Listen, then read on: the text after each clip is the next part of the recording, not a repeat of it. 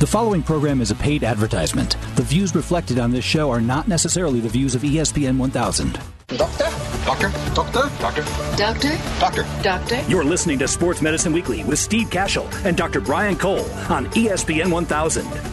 And hello again, everyone, and welcome into another edition of Sports Medicine Weekly. My name is Steve Cashel. I'm radio host of the Chicago Bulls. In a few minutes, I'll be joined by my co-host, Dr. Brian Cole, head team physician for the Chicago Bulls and co-team physician of the Chicago White Sox, sports medicine specialist, and orthopedic surgeon from Midwest Orthopedics at Rush and Rush University Medical Center. As always, we're going to talk about a number of sports injury-related topics. We also have our website. Please visit sportsmedicineweekly.com. We're back to get it going right after this on ESPN 1000.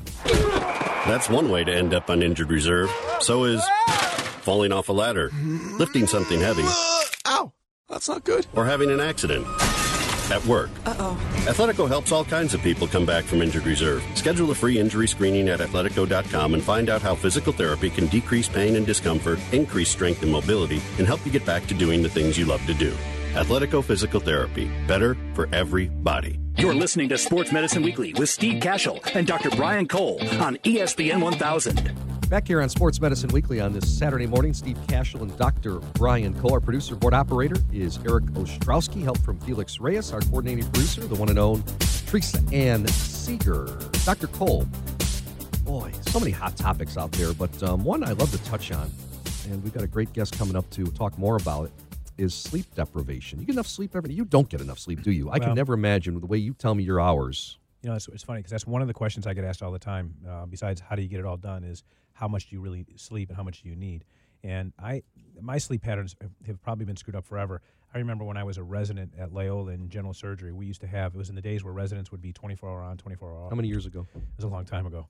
So so the way it worked when you were a resident covering trauma at a level 1 trauma center was you would work for 24 hours and then you would in theory be off 24 hours. Yeah. But it was really 36 hours and then like 12, okay? And we used to be in a call room with 6 of us and you were just waiting to get beeped, you know? So I could never fall asleep because you always knew your pager was going to go off and something was going to happen because, you know, it was a motorcycle accident, it was a helicopter coming in. I mean, it was like a MASH unit. It still is. It's a level 1 trauma center.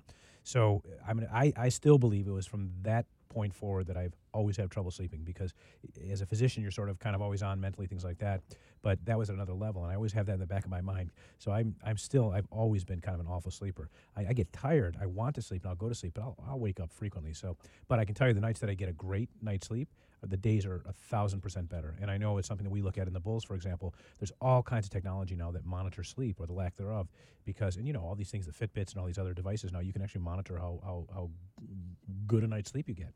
So it's really important associated with a lot of diseases, having an adequate sleep. And I can just say from a basic pragmatic point of view, you feel a whole heck of a lot better if you've had a good night's sleep. Let's put another twist on it. Again, this is Sports Medicine Weekly. Steve Cashel, Dr. Brian Cole. And bring on one of the specialists from Athletico. Julie O'Connell is with us on the line, a performing arts medicine program manager at Athletico, the River North facility. And our topic, Eat, Sleep, Dance, Repeat, the importance of sleep for professional dancers. And Julie, thanks for joining us here on Sports Medicine Weekly. And people want to know, who are professional dancers? Because we're talking about the kind that are with the Joffrey Ballet and the Hubbard Street Dance Chicago and Broadway, correct? Yes. So these are performers that, kind of do dance for a living. What's unique about dancers in terms of their inability to get enough sleep? And what's sort of their current recommendations given the age, gender issues, and so forth? So dancers typically have an issue because they don't really have an off season. So in a lot of sports, you'll see, periods of time where there's periods of rest and recovery. Dance is year round. So, a lack of sleep can lead to, day after day repetitive problems. Typically what we see is that the rehearsal day is also different because they'll rehearse during the day and then perform in the evening. So their schedule gets to be inconsistent where they have to be up early in the morning rehearsing and then they're up late at night. And once you've been up late at night and you're trying to go to sleep, you're wide awake. So it's hard to kind of bring yourself back down to get to sleep. What time do they start in the morning, and are they able to take naps? So they have a warm-up class, usually around 10 in the morning for about an hour and a half, and then their rehearsals go from 12 until 6 p.m. Oh, crazy. And then if there's a performance, the performances then are, in the evening, and a performance can be about 2 to 3 hours in duration. And some performance days, they do 2 performances per day.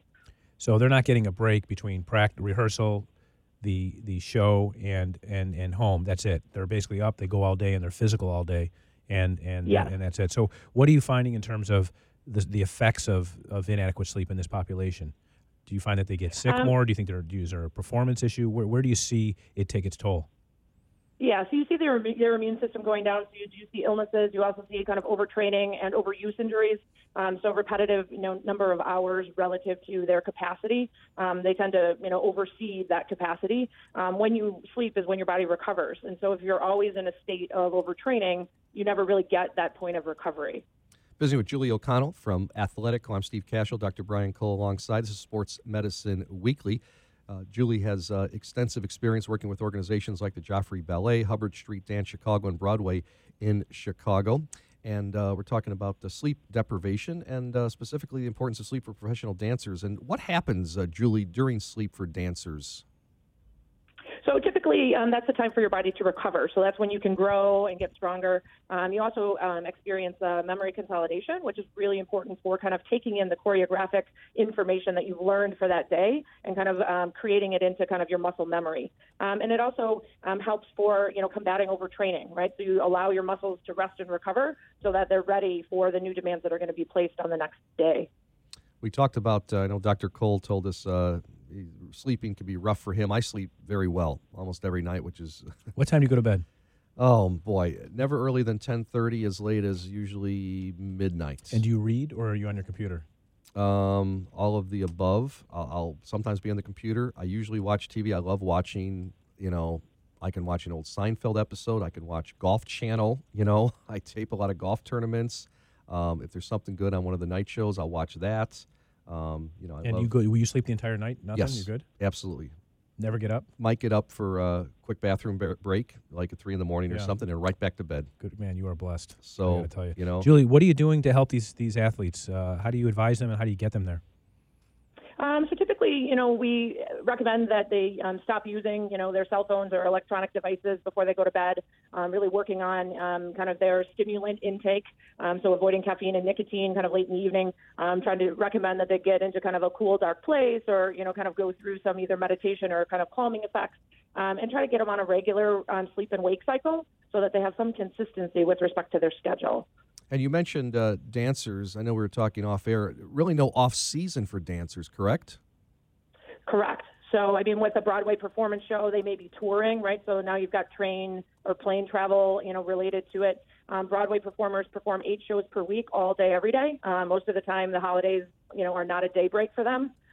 So there isn't a periodization of training where, you're in season, out of season, and off season. So there's no really time for them to build up and recover and kind of regain that stamina to be able to kind of keep going. It's just continuous and repetitive. Julie O'Connor, once again, our guest from Athletico at Sports Medicine Weekly. Dr. Cole, on this website at athletico.com, sleep, dance, repeat, eat, importance of sleep and dancers. I also read that studies show elite athletes, not just dancers, but any elite athletes, generally show high levels of insomnia symptoms. Do you see that with your work with the Bulls and White Sox at all? Absolutely. Why? Their schedule is brutal because they have travel. Yeah. And they travel after a game. Yeah. And then they're often sleeping on a plane. It's awful. So the sleep situation has gotten so bad that it's given rise to a new whole set of business entities that with devices that monitor sleep under the pillow, on your wrist, what have you, that have come to us to help monitor their sleep. From a recovery point of view, sleep is clearly one of the principles for recovery after physical activity. So it is the one thing that is often in our control and one of the most overlooked, abused sort of health problem that we have today, that it just isn't talked about enough. Honestly, Steve, I could do a show on sleep. I don't know enough about it to speak about it in sort of an intellectual way, but I can tell you it's a huge problem for our athletes and you and I individually if it's not handled correctly in terms of that's when we grow, that's when endorphins or our corticosteroids, endogenous steroids are produced and so forth. There's all kinds of really important things that happen in terms of recovery, healing, growth when we sleep, as well as intellectual and neurologic and so forth. So it's a topic for another day to go deep. But Julie, you've done a great job in giving us this information. Yeah, and today. finally, Julie, I wanted to ask you this before we let you go. What's the recommended amount of sleep? And you gave us a couple good tips, like staying off your computer and cell phone. What other tips do you have for a good night's rest?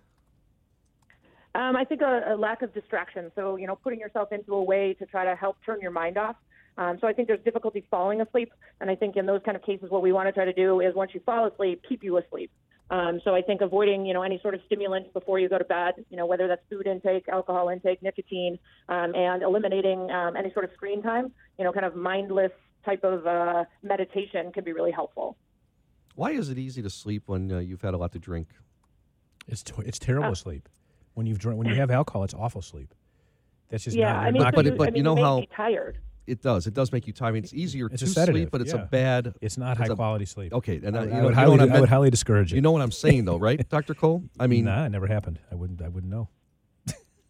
But I'm getting at, right? I do We've know all what been you're getting through at. it, right? Yeah, absolutely. I mean, I had too much to drink. I'm going right to bed. Yeah. I mean, I think if it's a glass of wine, that's one thing. But I think if you have what I think you're describing, there's no way there's any potential upside. It makes you tired. It's a sedative, but it's not going to lead to high quality sleep. No way. It's got to completely mess with all your rhythms from a sleep perspective. Back in our misspent youth. All right, Julie, great job. Appreciate it. The website is athletico.com for more information. Julie O'Connell, go visit her at the River North facility, Athletico. And if you're a dancer, it's right up her alley. Thanks so much, Julie, for your help. Thanks so much for your time today. All righty. Steve and Dr. Cole back with more of Sports Medicine Weekly after these messages on ESPN Radio. Feeling tired, sluggish, and overweight? If you're looking to lose weight and gain energy, join us in Karen Malkin's 14-day transformation cleanse. You're going to absolutely love this Whole Foods cleanse. You'll feel great, lose weight, build lean muscle, improve sleep, boost metabolism, and enhance athletic performance. This VIP done-for-you cleanse comes with a 14-day transformation wellness bag containing MCT Lean Vegan Protein Blend, fat-burning MCT Lean MCT Oil, snacks, superfoods, recipes, guidelines, videos, and other surprises. You will absolutely love this program. Sign up at 14daytransformation.com. That's the numbers 14daytransformation.com, or visit Karen's website at KarenMalkin.com. That's KarenMalkin.com. Midwest Orthopedics at Rush is nationally recognized as a leader in comprehensive orthopedic services. As team physicians for the Chicago Bulls, Chicago White Sox, and Chicago Fire Soccer Club, their physicians understand the importance of quality care for high-performance athletes and weekend warriors. Regardless of the level of the athlete, recreational, high school, college, even professionals, Midwest Orthopedics at Rush strives to provide the highest quality, state-of-the-art healthcare services. To better serve their patients, they provide expert care across 5 Chicagoland locations, with a new location in Munster, Indiana. Their cutting-edge research, diagnosis methods, and treatments make them the highest-ranked program in the state of Illinois by U.S. News & World Report rankings. For more information or to schedule an appointment, visit them at rushortho.com or call 877-MD-BONES. Midwest Orthopedics at Rush, when only the best will do. Allosource's products help surgeons get their patients back into the game of life. Prochondrex, the latest solution from Allosource, is an innovative, cost-effective, fresh cartilage allograft designed to restore cartilage and restore movement. To learn more about Prochondrex, visit prochondrex.org. That's PROCHONDRIX.org. You're listening to Sports Medicine Weekly on ESPN 1000. You can follow us on Twitter at SMW Home. We have a Facebook page as well, and our website is sportsmedicineweekly.com. Steve Cashel here with Dr. Brian Cole at his Sports Medicine Weekly, Chicago's premier sports medicine program. Dr. Cole, what are some of the top injuries you see in covering the White Sox and Bulls? It's interesting. One would think, because I'm sort of a sports medicine specialist, and often you have a sports medicine person who heads up these programs. Nick Burma's heading up the White Sox, moving the Bulls, and primary care sports for Chicago Fire. We always have one designated person, but the reality is when you look at the injuries that we see, it's often outside the things that I see every day, and that's either hand and wrist or foot and ankle. Those are probably the 2 most common areas that we see in sport-related injury. And you have a specialist, right, that takes care of the hand and wrist injuries. Yeah, I mean, one of the great things about being part of Midwest Orthopedics is that I don't have to take care of everything, and especially the things that I'm not seeing on a regular basis, nor even specifically trained. So things like hand and wrist, these are fellowship-trained surgeons that whose expertise is just that, and they typically go all the way up to the elbow and stop there, whereas I usually start from the shoulder, go down to the elbow. So it's really interesting how we've become so super specialized. Let's bring on your hand, wrist, and elbow orthopedic surgeon from Rush University Medical Center, Midwest Orthopedics at Rush, Dr. John Fernandez. Dr. Fernandez, how are you? Good. How are you doing, Steve? Fantastic. Thanks so much for coming on. I want to ask you, I'm reading the bio here, and I want to ask Dr. Cole as well. You're director of microsurgery. Can you explain that to our listeners, what microsurgery is? And I want to ask Dr. Cole, does he ever do microsurgery? First, if you can you define that for us, Dr. Fernandez? So microsurgery is basically when you're doing surgery on a part of the body that requires magnification using a microscope. Typically, it's a vessel or a nerve that's literally about a millimeter around, or a little bit smaller than a piece of spaghetti. I mean, that's as compact as I can define it. Well, and Dr. Cole, do you ever do microsurgery? No, they take all that away from me. They bring that out of my room if I arrive. No, that's why there's people like John that exist. So ACLs are much bigger, and I think the last time I did was with Dr. Fernandez about 14 years ago. He and I were doing a nerve transfer for a guy who dislocated his knee, and we were that was a knee dislocation where we basically took a nerve from one part of his leg and sewed it to another part of his leg. But John did all the heavy lifting there. I was just there to hold hook, as we say. Well, so Dr. Fernandez has created and innovated some of the advanced surgeries currently popularized by the treatment of hand, wrist, and elbow. So how do you come up with some of these innovations, Dr. Fernandez, and how much has it grown here in the last, say, 5 years even?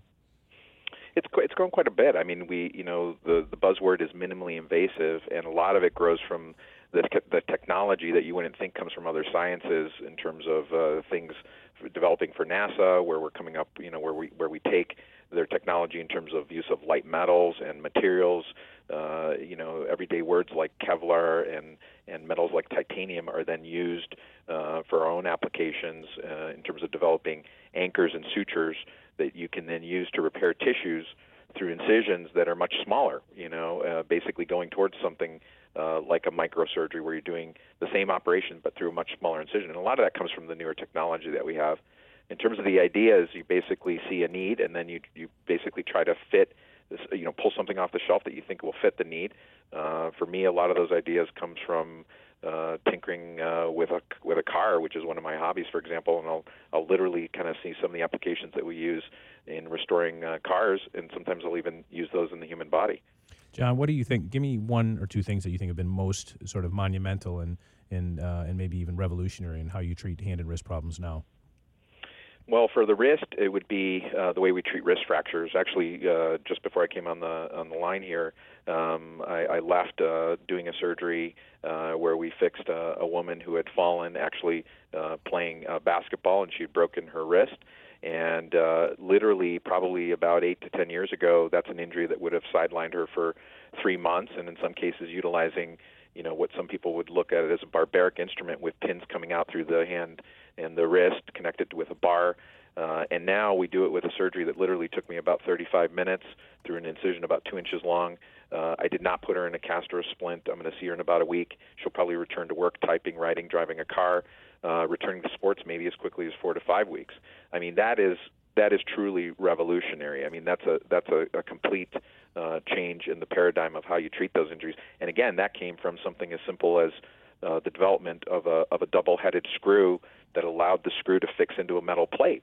And even though we've had the technology of plates and screws for over 100 years in orthopedics, that one little simple change really revolutionized the way we treat wrist fractures. And part of that came from the ability to make that type of screw utilizing CAD/CAM design with computers and laser cutting machinery. So that would be one application in the wrist, for example. Our guest is Dr. John Fernandez, hand, wrist, and elbow orthopedic surgeon from Midwest Orthopedics at Rush. I'm Steve Cashel with Dr. Brian Cole at Sports Medicine Weekly. I'll tell you really what amazes me, Dr. Fernandez, it just blows me away, the replantation of amputated arms, hands, and digits. I mean, I'm fascinated, and tell us if that ever happens, and I'm sure you see it around 4th of July, right, with people blowing fireworks and this person loses a hand or a finger or something. We always tell, like, pack it in ice, but how would you reattach something like that? What goes into it? And, I mean, and I know it's quite technical in your doctor verbiage, but in layman's terms, I mean, what kind of surgery is that? It's actually not that difficult. I mean, you approach it the way you would repair, a broken machine. Again, going to the analogy of a car, where you have to put together the frame or the chassis by putting the bone back together, and then you have to repair the tendons and the ligaments, which would be similar to repairing a cable or a pulley. And then you have to put the wiring back together in terms of the nerves, and then restore the blood flow by repairing the blood vessels, and then repairing the skin. And if you really think about it, Steve, each one of those things is really not that difficult. If you cut your finger, I know how to repair the skin. You could probably do that yourself. If you break a bone, we know how to put that together fairly simply with a plate or a screw or a pin. And the same thing goes for the tendon and the nerve. What makes the amputation or the replantation special is the fact that all of those structures or systems have been injured, and you have to repair them all. And so it is tedious, right, because you're essentially operating almost on 6 different patients all in one sitting. And so I've been involved in replantations that have taken as long as 18 hours, and sometimes using a team of 2 or 3 different surgeons to take shift breaks. The application that we've been seeing more lately in the news is the application of using it with a cadaver where you're actually doing a transplantation. So you see, unfortunately, injured soldiers coming back who are bilateral amputees of the legs and the hands and the arms, and trying to restore their function without resorting to prosthetics. And that's really where the technology is coming in. But the technology to actually put a severed limb back on is actually fairly old. It goes all the way back to the 60s. But the technology to do a transplantation where I can take, Steve Cashell's hand and put it on Brian Cole's body, that technology has been around for a while, but the ability to do it using medications so that, you don't reject the part, that's more recent and more current. Wow, that's fascinating. You really explained that well. But I want to ask you, Dr. Fernandez, all right, so a severed limb, as I mentioned before in my first question, what do? You blow off a finger, there's a severed limb, you stop the blood flow, obviously, right, from that part of your body where you lost the digit or the limb, and then what do you do with that piece that broke off? It's funny, the first instinct that most people hear about is to put it on ice. Yeah. And you actually have to be careful. We've actually had people come in as far as Iowa with their part packed in ice, and it comes in and it's frozen. So you have to be really careful. We want to cool the part, similar way that you would put a piece of meat in a refrigerator versus putting it in a freezer. Because as soon as you freeze the part, just like freezing a steak, you tend to ruin it. And so you have to be very careful to cool the part. And the reason you cool it is it prolongs it, just like you hear these miracle people who fall through the ice, these children who fall through the ice, and they're resuscitated after 15 or 20 minutes of being literally dead. And the part of the reason that we have that ability is because their body is placed into a hypothermic state, which then preserves it, and it allows us to then reanimate it. And in a similar fashion, if you have an amputation, the EMTs, the firefighters, the first responders typically are trained to put it on ice and cool it. But there's a special way to do it where you would wrap the part and essentially insulate it. So think of putting it, for example, in a cooler, but not directly on the ice. And you don't want to pack it in so much ice that it literally drops the temperature to the freezing point. So you just want to cool it. You're exactly right. You want to stop the bleeding, obviously.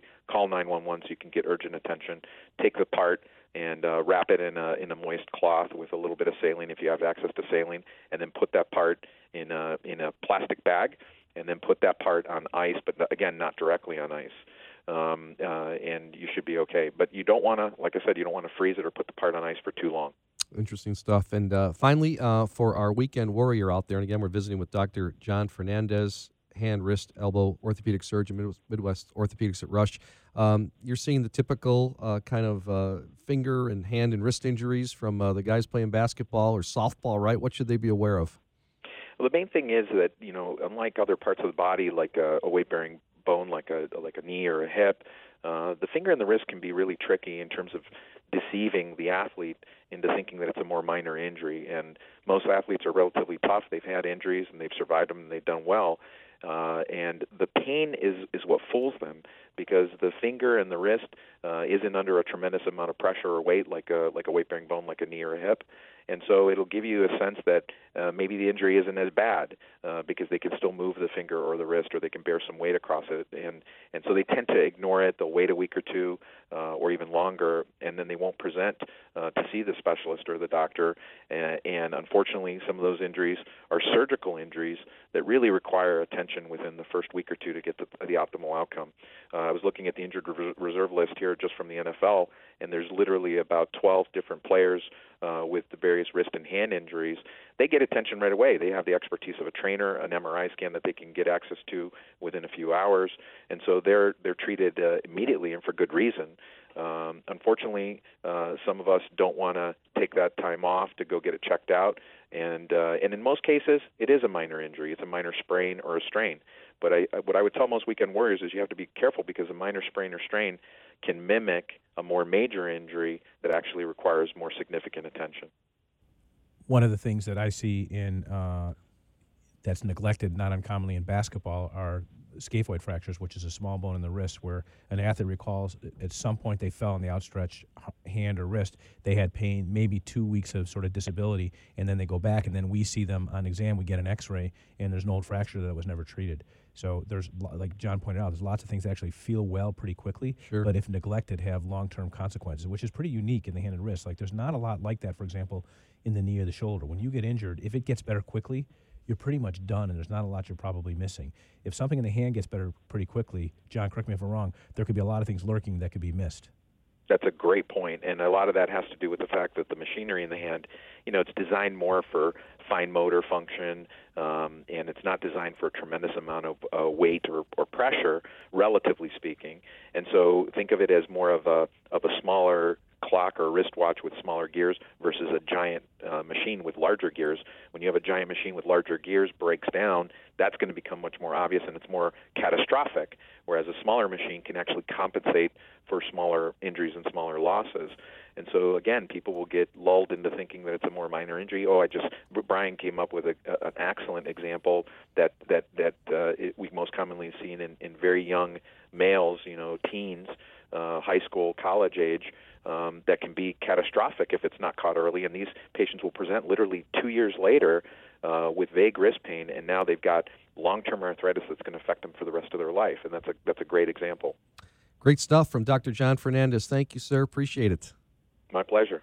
He is a hand, wrist, elbow orthopedic surgeon, director of microsurgery from Midwest Orthopedics at Rush. I'm Steve Cashel with Dr. Brian Cole, back with more of our show, Sports Medicine Weekly, after these messages. On ESPN Radio. I'd been having knee pain for quite some time and did what probably a lot of people do. I just ignored it and hoped it would go away. After a month, I couldn't take the pain anymore. I went to my family orthopedic. He told me that I needed physical therapy. When I received my prescription for therapy, the first thing I did was search PT companies online. I came across ATI Physical Therapy. It's close to home, has some great reviews, and when I called, they verified my insurance, scheduled me right away. No wait, everything was so easy, and the staff was great. They kept my doctor informed of my progress along the way. Honestly, I look forward to going to my appointments. ATI made me feel like my recovery was their most important priority. I'd recommend them to anyone needing physical therapy. The experience was something I'll never forget. To learn more about what it's like to be a patient at ATI Physical Therapy, visit ATIPT.com and start your journey to get back to your best today. ATIPT.com. Midwest Orthopedics at Rush is nationally recognized as a leader in comprehensive orthopedic services. As team physicians for the Chicago Bulls, Chicago White Sox, and Chicago Fire Soccer Club, their physicians understand the importance of quality care for high-performance athletes and weekend warriors. Regardless of the level of the athlete, recreational, high school, college, even professionals, Midwest Orthopedics at Rush strives to provide the highest quality, state-of-the-art healthcare services. To better serve their patients, they provide expert care across 5 Chicagoland locations, with a new location in Munster, Indiana. Their cutting-edge research, diagnosis methods, and treatments make them the highest-ranked program in the state of Illinois by U.S. News & World Report rankings. For more information or to schedule an appointment, visit them at rushortho.com or call 877-MD-BONES. Midwest Orthopedics at Rush, when only the best will do. Allosource's products help surgeons get their patients back into the game of life. Procondrex, the latest solution from Allosource, is an innovative, cost-effective, fresh cartilage allograft designed to restore cartilage and restore movement. To learn more about Procondrex, visit procondrex.org. That's PROCHONDRIX.org. I'd been having knee pain for quite some time and did what probably a lot of people do. I just ignored it and hoped it would go away. After a month, I couldn't take the pain anymore. I went to my family orthopedic. He told me that I needed physical therapy. When I received my prescription for therapy, the first thing I did was search PT companies online. I came across ATI Physical Therapy. It's close to home, has some great reviews, and when I called, they verified my insurance, scheduled me right away. No wait, everything was so easy, and the staff was great. They kept my doctor informed of my progress along the way. Honestly, I look forward to going to my appointments. ATI made me feel like my recovery was their most important priority. I'd recommend them to anyone needing physical therapy. The experience was something I'll never forget. To learn more about what it's like to be a patient at ATI Physical Therapy, visit ATIPT.com and start your journey to get back to your best today. ATIPT.com. That's one way to end up on injured reserve. So is falling off a ladder, lifting something heavy. Ow! That's not good. Or having an accident. At work. Uh-oh. Athletico helps all kinds of people come back from injured reserve. Schedule a free injury screening at athletico.com and find out how physical therapy can decrease pain and discomfort, increase strength and mobility, and help you get back to doing the things you love to do. You're listening to Sports Medicine Weekly with Steve Cashel and Dr. Brian Cole on ESPN 1000. That's all the time we have for this edition of Sports Medicine Weekly. Many thanks to our coordinating producer, Teresa Ann Seeger, our board operator and producer, Felix Reyes, as well as David Cole for operating our website and doing our business side at Sports Medicine Weekly. For Dr. Brian Cole, I'm Steve Cashel. Thanks for listening. Talk with you again next Saturday at 8:30 for another edition of Sports Medicine Weekly, only on ESPN Radio. The preceding program was a paid advertisement. The views reflected are not necessarily the views of ESPN 1000.